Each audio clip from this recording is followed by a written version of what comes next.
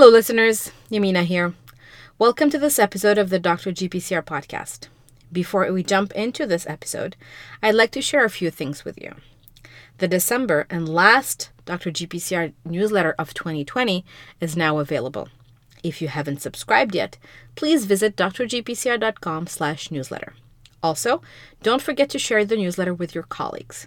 We cannot wait to bring you brand new Dr. GPCR newsletter editions in 2021.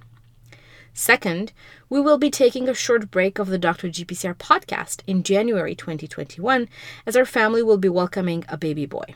But rest assured, we are already working on bringing you brand new episodes starting sometimes in February 2021 with an amazing lineup of guests. Also, stay tuned for a major announcement regarding the podcast. We're also proud to announce that we are pursuing consulting opportunities in the GPCR field.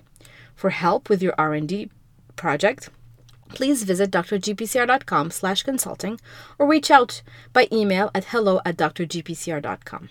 And last but not least, we will be closing this first season of the Dr. GPCR podcast with a series of interviews with phenomenal female scientists in the field.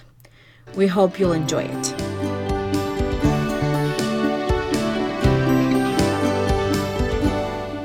So hello, everyone. I'm Dr. Yamina Bershish, founder of Dr. GPCR. Welcome to another episode of the Dr. GPCR podcast. Today, I have the pleasure of talking with Dr. Masha Aniv. She is an associate professor and vice dean of research and development at the Hebrew University of Jerusalem. Hi, Masha. Hello. So good to see you and so good to have you here with us. Thank you for doing this and for having me. Of course. Thanks for taking the time. I know the time difference is about 7 hours between us, and I'm glad we were able to find the time to bring this together. So you're an associate professor. You're in Jerusalem. Can you tell us a little bit more about your career and how did you get into studying GPCRs?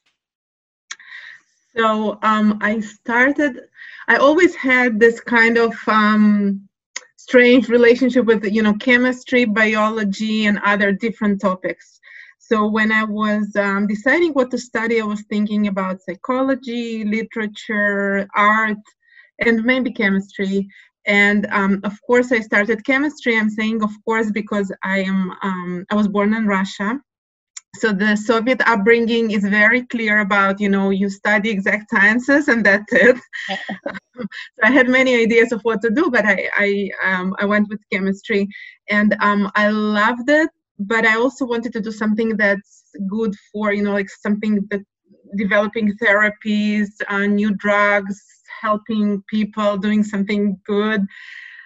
But somehow I got hooked up on theoretical chemistry topics. And I actually went for a direct PhD in theoretical chemistry, but always having in mind that at some point I'll get to the biological question, which eventually happened. Wow. And so did you already know at a young age that you wanted to be, did you have an idea on what you wanted to be at a young age, or this happened once you knew that you needed to do something tangible, something with numbers and formulas? It's interesting. I think so. My father is a professor of physics, and my grandfather was a professor of applied math. So I think I kind of knew that I want to be a professor.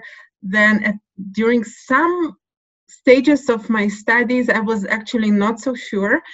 So actually what happened when finishing my PhD, there were a lot of biotech startup companies in Israel. And I actually, and because I wanted to get into biology, actually right after my PhD, I went to work for a startup biotech company working on kinases. Mm-hmm. And that's how I got into actually, designing drugs, which I always had in mind. Into biology and into all this kind of, excitement and euphoria of making something new and doing something that has the hope of helping people very fast. And that was where I actually did my switch into biology. And after that, but there was a startup. So, you have the highs and the lows, and it seems to work. And then all the market went down. And anyway, so after 2-3 years there, I actually decided to go for a postdoc. And I went to Harel Weinstein's lab at Weill Medical College of Cornell. And that's where I got into GPCRs. So I actually was, so the steps from chemistry were going from chemistry into peptides, first of all, which often happens to a chemist because it's like the smallest, it's the smallest protein you can think that still looks like. So it was peptides that could inhibit kinases in the biotech I worked for, and then peptides or the C-terminal part of GPCRs that interact with PDZ domains, which I studied in Harel's lab. And of course, there in his lab, I also got into GPCRs more generally, like into the big, beautiful architecture of GPCRs. Wow, so you went from a PhD in chemistry to a biotech working on peptides. And it's true, when you think about, biology, the smallest unit that you can think of from protein is a peptide. And then you went to do a postdoc, and that's when you got into the GPCRs in general. Where did you complete your PhD? That was also the Hebrew University of Jerusalem. Okay. So, yeah. You still had the opportunity to, work at the university, do a PhD, and then that's great. Well, actually, you said in Jerusalem, but actually the faculty where I am working now, it is one of the faculties of the Hebrew University of Jerusalem, but actually it's located in a different city in Rehovot. Oh. So I'm not like in the same place where I was before. It's a different city, but it's still the same university, which I love. So it's all good. That's awesome. So the university has different campuses. That's great. Yeah, it's a challenge too, by the way, to have different, to have it dispersed. But that's what we have. We have 4 campuses. Yeah. Wow, all in different cities? No, so humanities is one campus in Jerusalem. Then the medical school is a different campus in Jerusalem, and then the exact sciences and math, where I did most of my studies in yet another 3rd campus in Jerusalem, and the 4th one is in Rehovot, where I work now. Wow. So, yeah. Wow, that is awesome. And so you mentioned that you went for a postdoc, and that's when you got into the world of GPCRs. Was there any particular moment when you said to yourself, well, I have to work on this? This is so cool. During my postdoc, I guess, what happened is that the really exciting time was that the structures started to come out, right? So I started my PhD in 2003. And then when I got actually my position back at the Hebrew University, my independent position, and I had to choose the topic that will be like really my main topic for my lab, that's when I said, wow, the GPCRs, they are amazing, and now there are structures that are coming out. And that was really, the time that I knew that this is the topic I will want to stick with, even before the structures, they were great, but at this point it was really not giving up on that. And then another interesting thing that happened to me is that the department where I work is the Institute of Biochemistry, Food and Nutrition. So I had also to pick a topic that would be relevant for where I am, for my environment, and the other PIs that work with me. And there I really I think I made a really good decision to choose the taste GPCRs. So I decided on GPCRs, and then there were different options because, of course, they're involved, in metabolism and a lot of different things.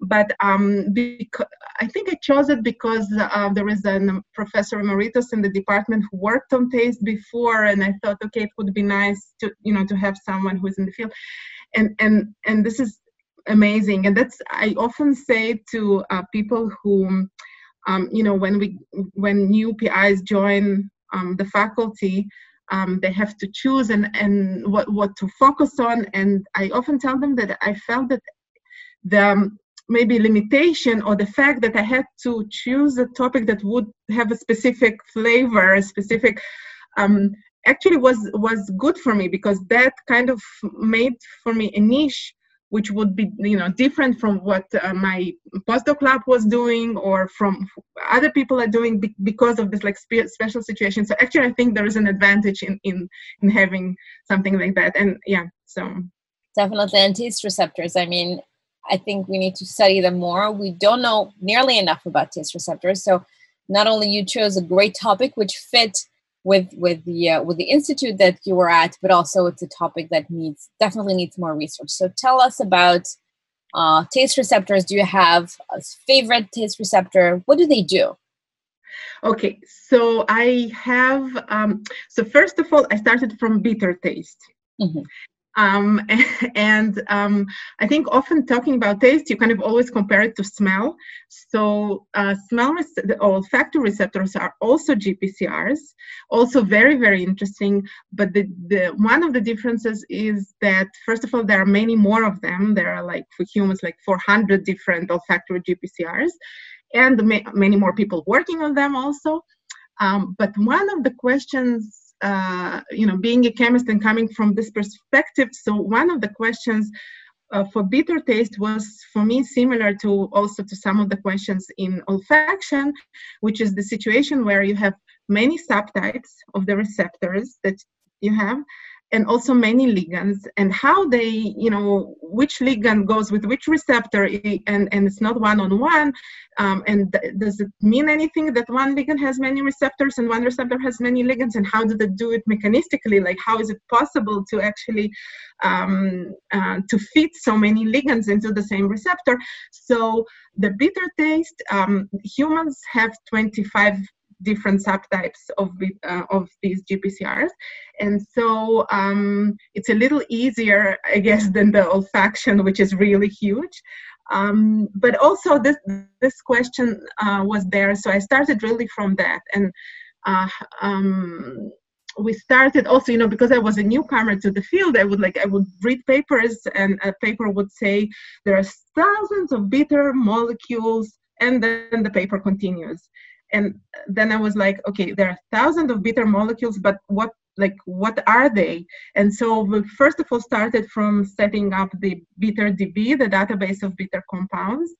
And then we started looking into how, into the associations, which ligands go with which receptors, and whether there are particular properties of the binding site, which is a predicted binding site based on a homology model, but anyway, of the binding site of the bitter taste receptor that would help predict or understand why some of these bitter taste receptors have many ligands, others have few, some are promiscuous, others are more specific, and still others are even orphan, and so there's still no ligand for them.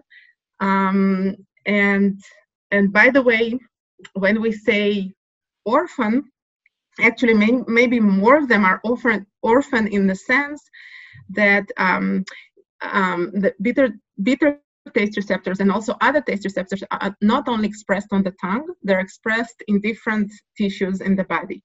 So even though we know some ligands that are relevant to food or relevant to things coming from outside the body, it may very well be that in addition to that, there are some endogenous ligands for bitter taste receptors in the body that we still don't know. So maybe they are orphan in that sense, that we still don't know the endogenous ligands. So I like the family. I like that it's a family, that we need to understand what's going on, and we need to. So now we have a really cool project of matchmaking. So we're developing with colleagues, the data science at the Hebrew University. We're developing like a recommendation system where you have like different receptors and different ligands, and already some associations, and the properties of the ligands and of the receptors. And now we want to be able to suggest for any new ligand which of the receptors are suitable for them. So like you suggest a movie for a customer based on what you know about what similar customers liked and so on. On previous reviews. Sorry? On previous reviews. Yeah, exactly. Previous reviews of this one, and also like what he looks, who is his friend, who he went to school with and stuff like that. So, so the family aspect of this is something that I really like. But if we are looking at like a single receptor, my favorite one, I think I would choose the T2R14. This is one of the more promiscuous ones with many known ligands, and we've been working on this for a while because we want to know what else can activate it, we want to be able to inhibit it, and we want to be able to have very good ligands, because eventually we would like to solve also experimental structures, and for that you have to have really high affinity ligands to stabilize the receptors. That's really great. So for bitter taste receptors, you said that they're not only expressed on the tongue. Do we know anything about the pattern of expression in the body? And also my next question would be, are these receptors expressed one receptor per cell or multiple receptors in the same cell? Okay, cool, great questions. So first of all, for the bitter taste receptors, they're expressed in upper airways. Actually, they were suggested as new targets for asthma. They are also expressed, but they're also expressed like in the heart. Some very interesting involvement is in cancerous tissues. So it seems that sometimes there even might be a relation between sensitivity towards drugs, depending on the levels of expression of these receptors in the cancerous cells, which could be related to perhaps their roles as identifying and helping activating pumping drugs out. So these are some of their interesting roles. And of course, in the gut, they're also expressed in the gut. So, I mean, very, very interesting. So regarding how they expressed in one cell, so in the tongue, in taste receptor cells, so the taste receptor cells either express bitter or sweet or umami, like the receptor or the channels for sour and salty, so they don't mix in one taste cell. However, you can have different subtypes, like of bitter, they can be expressed in the same taste cell. And this opens, a whole issue of the fact that they expressed in the same taste cell kind of led to the notion bitter is bitter is bitter. It doesn't matter which bitter taste receptor, they can be together. So, bitter, that's it. That's like what they do. This is one school of thought. The other school of thought says, no, okay, they're different. And maybe, maybe in the taste cells, it's not so important exactly which kind of bitter taste receptor you activate, but they have other roles in other tissues, and in the other tissues there are different expressions of different subtypes. So I think they do, like, I think there are nuances and there are differences, at least in some of their roles, between the different subtypes. Yeah, when you mentioned that you can have different subtypes of bitter receptors in the same cell, the first thought that I had in mind is maybe there is a scale of bitterness and you can detect it, or the cells at least detect it, depending on what subtypes may be co-expressed, or who knows. There is much more to do, definitely. There is a lot to do, definitely, yeah. So you mentioned that these receptors are expressed, in cancer cells. They can be expressed in the heart. It reminds me of a conversation I recently had with Antonella Di Pizio, who was in your lab, and we're talking about smell receptors, which is why the question of one receptor, one cell came up. And so they're also expressed in the gut. What would be the physiological role of a taste receptor expressed in the gut? What would it do? Well, this part of it is known because they are related to gut motility. So basically, it's like it's like one whole system that has to you taste it, it announces what's going to happen. Then so they do have functional roles in the gut related also to secretions of hormones. So it's a feedback loop. It's not all clear, but they definitely have physiological roles as well. So I just want to say that my new favorite receptor is actually the sweet taste receptor, which is also GPCR, but this is family C GPCR, so they're to the heterodimer. Yeah. So I started. I mean, this is really, really cool as well because, of course, it has very, applied things to do with it because you want to think about new sweeteners or even better sweetness enhancers, which would like make you feel the same sugar, but feeling it sweeter, and then you don't need to have so much. But one of the first projects that we did with the sweet taste receptor is actually regarding the sweet taste of deuterated water, of heavy water. Wow. So, Pavel Jungwirth, he's a professor in the Czech Republic, and he's a friend from the time that I was still in chemistry and PhD.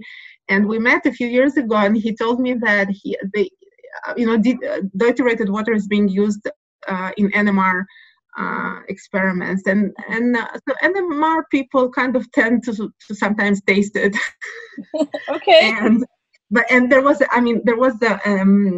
paper from the 1930s where Urey tasted it and said that it is not sweet, but since then people were like tasting it here and there.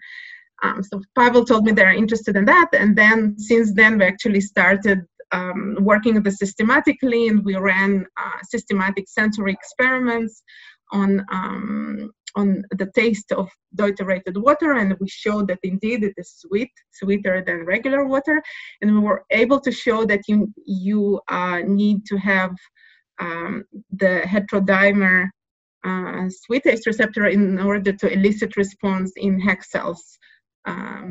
So we do, and lactazole, which is an inhibitor of the sweet taste receptor, inhibits the sweet taste of deuterated water.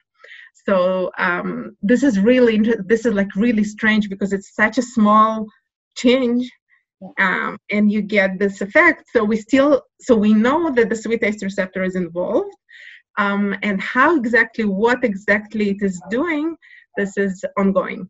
Wow, it's you're in the taste, definitely in the taste world, deeply immersed in bitter and sweetness. But who would have thought that, such a little change in the water, you would make the body would make that difference.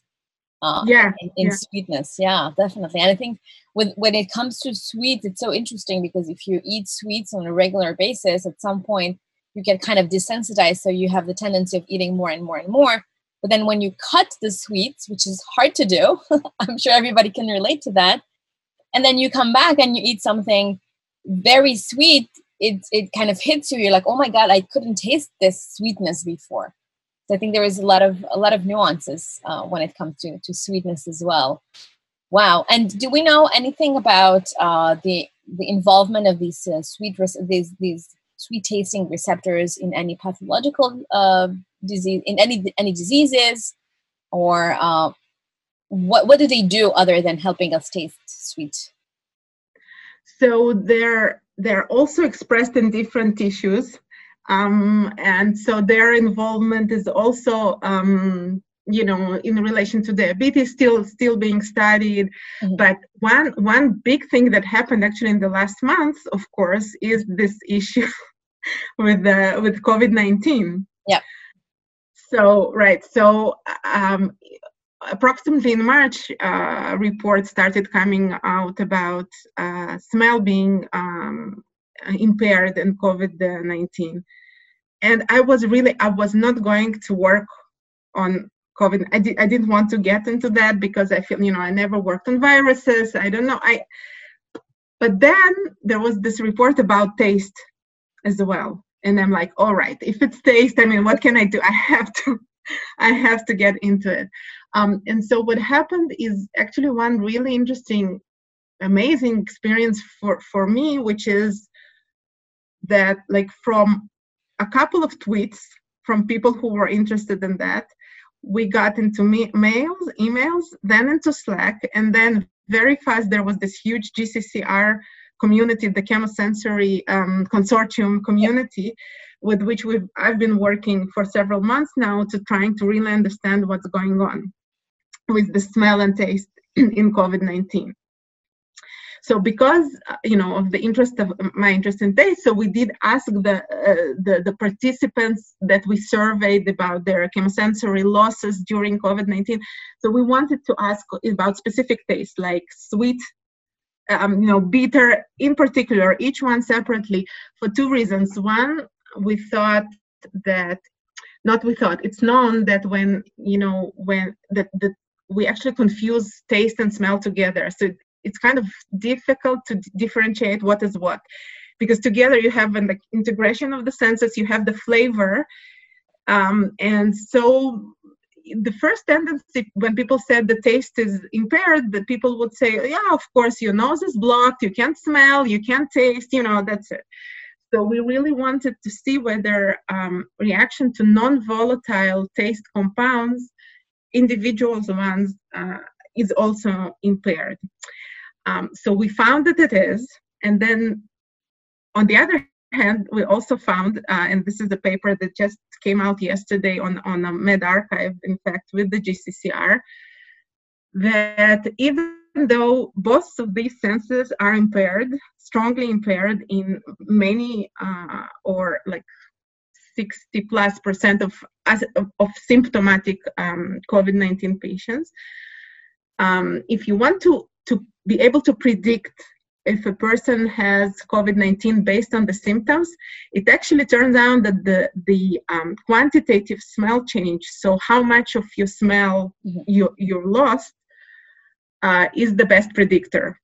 And taste is not as good predictor. So it is a good predictor, but not as good. So that was funny because I really just got into it because of the taste, but it turns out that first of all the taste modalities usually in COVID-19 patients are impaired together. So it's not either one or the other, it's like together. So that actually is a hint that probably it's not the individual taste cell that is impaired, but probably other components that surround it, and then everything is impaired together. But the smell is the more telling symptom as far as we know so far. Yeah. So if you were to ask which one wins, it'll be the smell and not the taste. In this case, yes. However, there are many people who are anosmic or hyposmic or have actually previous olfactory disorders, not related to COVID-19. Okay. And that's where taste then comes in. And we actually had a really interesting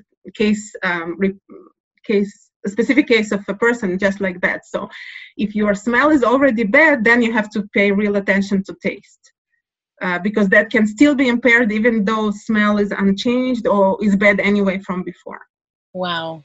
Still, you answered my question before I was able to ask it, because I wanted to ask about, how did you get involved into studying taste receptors in the COVID-19 patients, and it's how interesting it is. The way I see it when these patients show these symptoms, it's kind of the whole system gets shut down, and it's not just one taste or one receptor, it's just everything that gets completely dysregulated. But it can be very interesting. With the one thought I had is, for example, alteration of taste in pregnancy, where the hormones just go overload, and sometimes there's things that you cannot eat while pregnant, and before you were able to eat that. Can you tell us, do you know anything about that?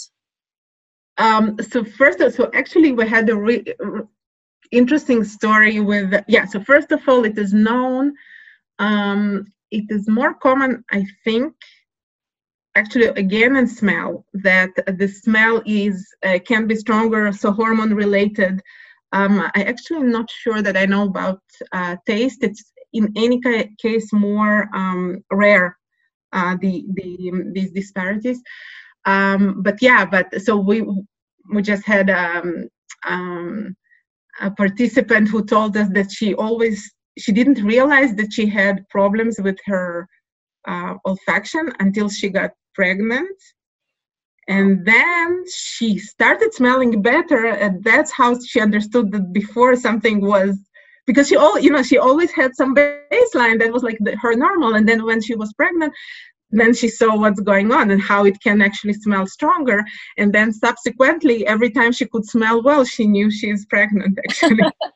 So no need. But that's not a common pregnancy check, right? Usually you do something else. Yeah. No need for a test. Her smell. In her case, but usually you do have to have a different kind of test. Yeah, that's still very intriguing. What are there any diseases related to any issues with taste, or the opposite? Are there any diseases that affect taste other than the COVID situation? So first of all, a lot of medication. Okay. First of all, there are neurological diseases that are related to chemosensory, and especially smell, but also sometimes taste. But what is probably the most pronounced thing with taste is that you have a lot of medicines that are very bitter. Mm-hmm. This is one thing. And I'll come back to this in a second because we just did some work related to that. And then there are some medications, and in particular also radiation and chemotherapy that can impact the ability to taste. And this is a real concern because patients have a really problem with the taste. It tastes either really disgusting, or they can't taste and then they don't have appetite. So it's a big problem. And then, as I mentioned, something related to cancer. This is still very, very novel, but there could be issues related not to taste per se, but taste receptors that are expressed, like in cancers, and then could maybe help understand how to combat this disease. But one general thing is really is that many drugs are very bitter. And you can think about all these proverbs, if it's bitter, it will not cure you, the bitter pill, bitter. So we started looking into this from different perspectives. So first of all, in addition to this bitter in a drug thing, and in fact, traditional medicines, sometimes, the traditional shamans and so on, they would use the taste to know, what is a potential drug. But on the other hand, bitterness is also usually considered as a marker of toxicity. So first of all, it's interesting because, of course, there is this relationship between efficacy and toxicity, and the window where it's efficacious but still not toxic, and it's all a matter of doses and so on. But what we did, we first of all actually wanted to know whether it is true that bitterness is a marker of toxicity, and we found that it's not such a great correlation. So you have many bitter molecules that are not toxic and many toxic molecules that are not bitter. Then we wanted to look into this issue with the bitter drugs, because it turns out this is really interesting actually, because in drug discovery, computational tools that are being used in drug discovery are so sophisticated, right? You have structure-based screening, and you have toxicology prediction, and you have, and of course, machine learning now and everything. However, this one aspect is not of the taste of the drug is actually not being considered until quite late stages in the development. So when do people look into it? Either when you have already to test the drug against a placebo. Now, if the drug is very bitter and the placebo is not very bitter, that's not, it's not exactly the same. So actually, when getting to placebo, you have to know if you have to like correct for the taste of the drug. It's one thing, but then usually actually what happens is when the drug gets already to the market, and then it turns out it's so bad that it can be, you know, an amazing drug, but it will not be taken. Especially the problem is especially with pediatric patients, geriatric patients, and mental patients, where like swallowing could be a problem, as you know, swallowing the big pills that are coated. And so actually the FDA made it recently a requirement that the taste is reported. So like now it becomes something to take into account. So how is it taken into account again now? So there are sometimes animal studies with rodents that they drink less of the compound, of the water containing compound that is bitter. But what we have done is we have now developed a computational, so a machine learning predictor, which we trained on intensely bitter compounds and the ones that are not intensely bitter. And so now we can actually look at the structure and predict if it's going to be intensely bitter. And this is this actually has the potential of saving a lot of time, because, you know, this is a very fast tool. So you can take a huge library in the very early stages of development and already mark, you know, this one is going to be bitter. Now, very bitter. Now, I don't want to say get rid of them. No, because I think actually many of them can be very good, because we know that bitterness, but we can flag them and we can say, okay, this one might have issues, so let's, you know, like keep in mind and think about formulations and think about testing. So yeah, so this is one aspect, you know, of actually any drug for any disease which you have to swallow, that you have to think about bitterness. And then of course, like the other part of it is because we have bitter taste receptors in, you know, in the intestinal tract or in different tissues.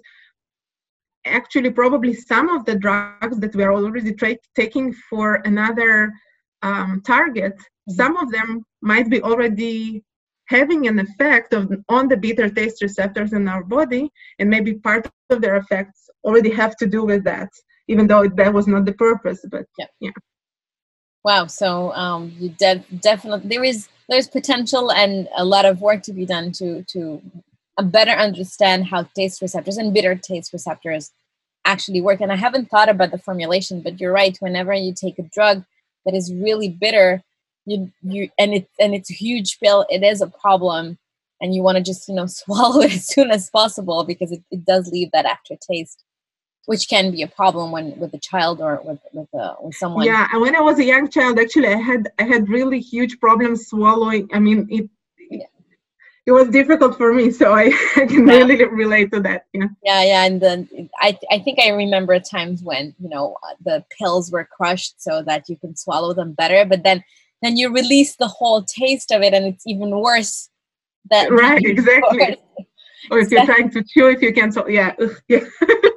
Definitely. So it's not ideal, but that's great. So you have this kind of a machine learning tool that in the beginning already gives you a kind of a scale of bitterness that can be taken into account on whenever you have these drugs or these compounds that are being used. Are there any ways of, for example, you're developing a drug and they know that it's extremely bitter. Are there any ways of making it less bitter but still keeping the activity, or make it sweet or something like that? Yeah, so there are different approaches, of course, of like cyclodextrin encapsulations. There are different approaches. There's still, you know, there's still need for additional ones. Mm-hmm. And it's a big topic of study, actually, of how to, like, if you basically you're saying, okay, so you found out it's going to be extremely bitter, what is the next step? Exactly. So from my point, I mean, there are different approaches, many like physical mechanistic approaches, but from our point of view, what we are trying to do is develop antagonists for bitter taste receptors, because if this is not the target that we're targeting, if it's just an off target, maybe we can do something that would not activate them or inhibit them. This is an interesting thing about bitter taste GPCRs. It's more difficult to find antagonists for them than to find agonists for them. So we've been looking for agonists for a while, and for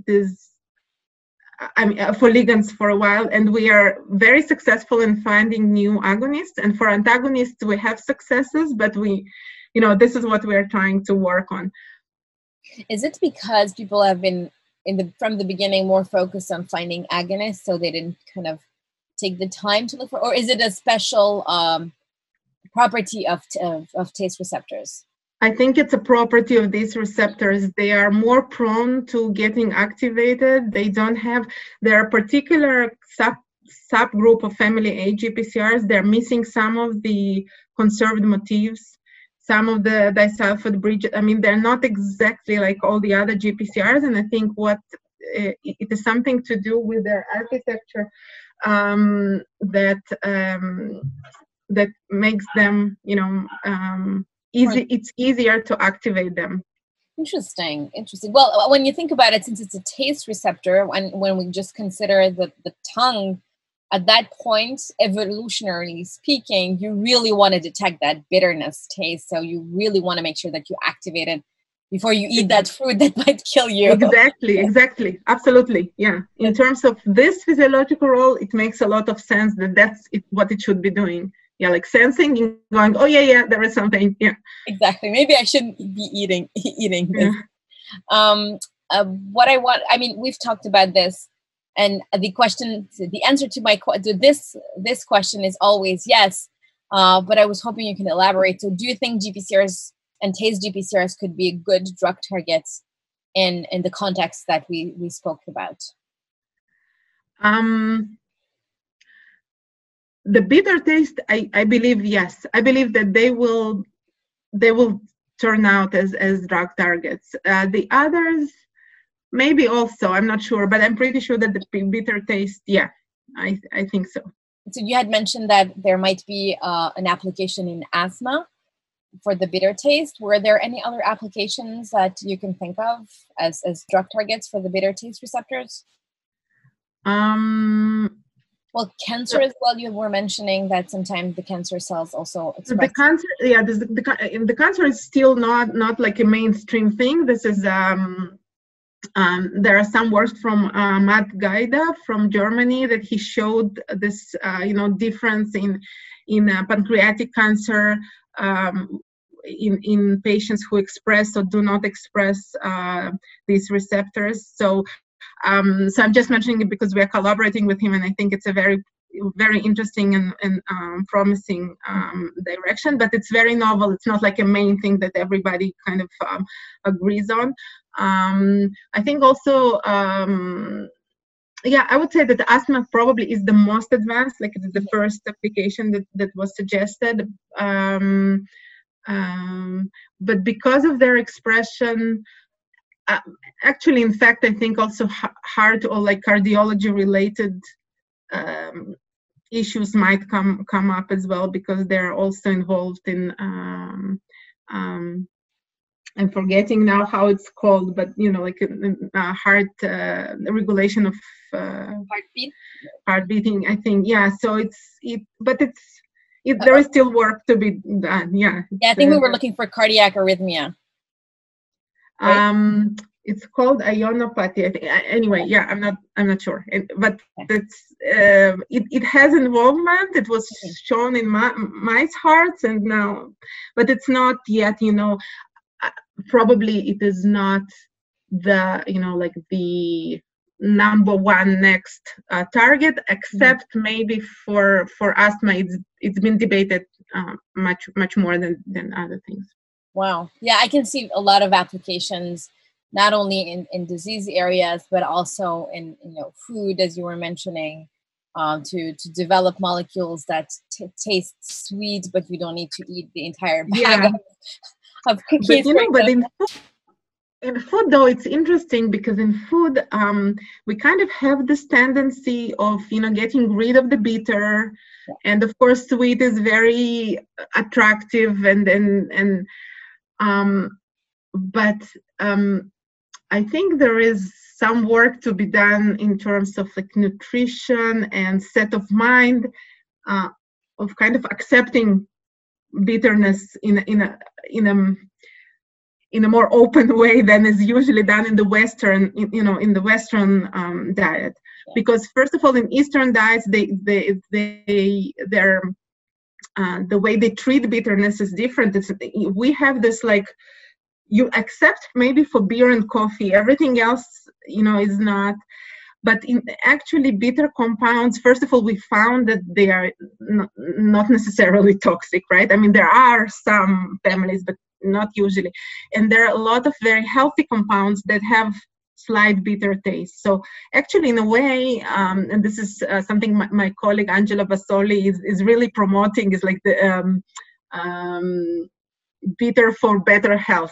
So let's not think about bitter as something like just to get rid of, or to try to put like a lot of sugar on top of it not to feel it, and rather instead try to get used to it and to accept it as something that is actually not bad, and that would actually be a healthier diet for us if we accept it. And so let's all accept bitter taste. Some bitterness, yeah. yeah. But of course, I mean, can you think of any compounds or of any foods that are bitter but still are healthy?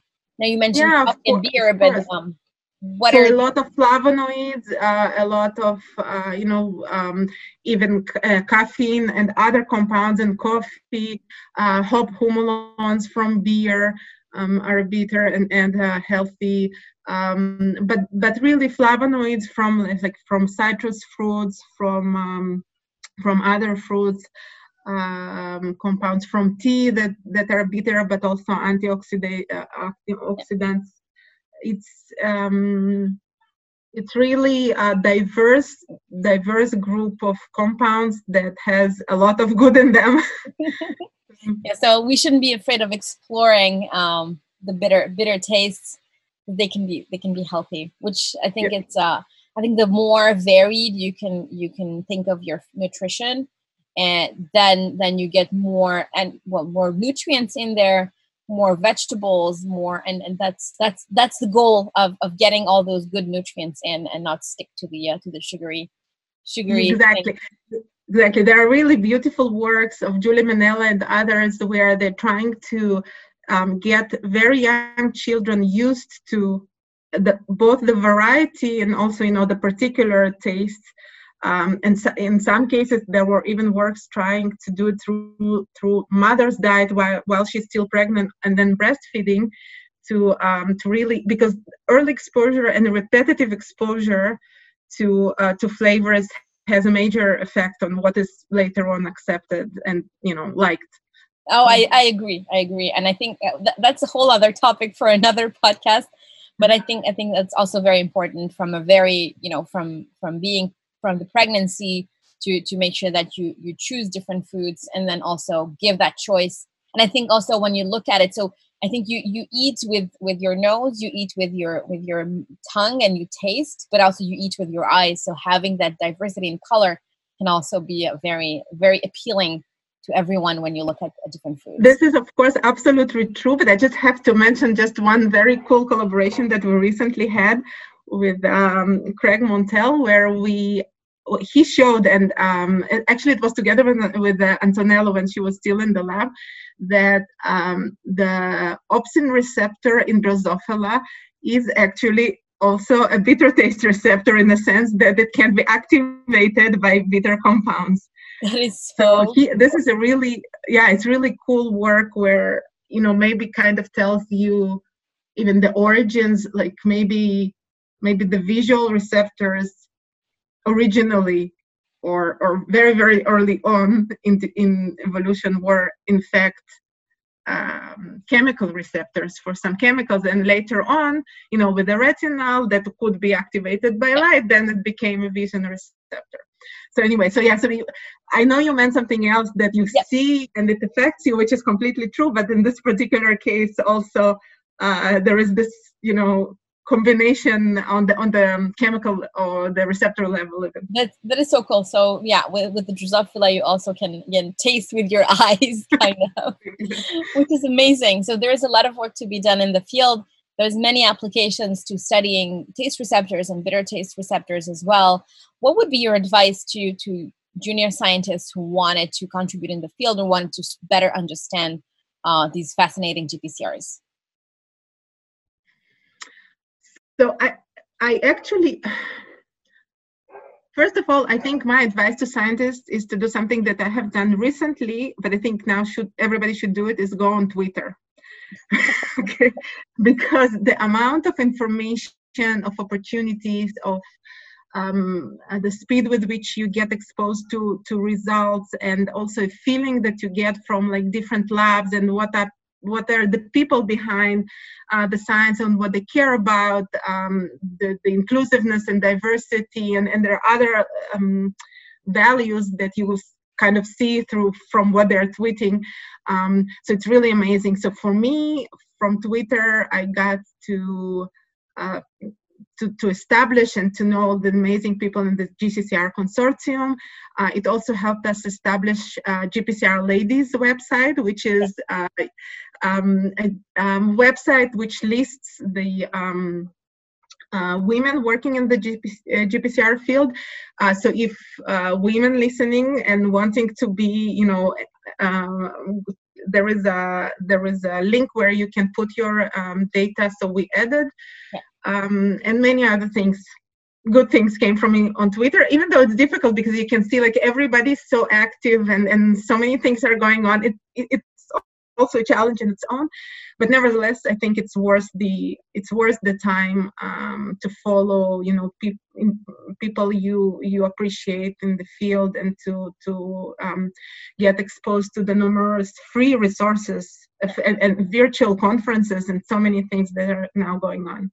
Oh, definitely. I mean, when I started the podcast and started working on Dr. GPCR, one of my first questions was, where are the GPCR folks? Where is everybody? And it turns out everybody is on Twitter. And in spite of the whole COVID pandemic that we're going through, there is such an enormous amount of activity in the field that's been going on. And it's so refreshing to see that people are still continuing to work, and there's papers coming out. We have a monthly newsletter that comes out, so people can subscribe to it, drgpcr.com/newsletter. And we compiled last month only 10 papers only quote unquote 10 papers on structure. But I think at the end of the month, we had about 60 publications that were in some way related to GPCRs.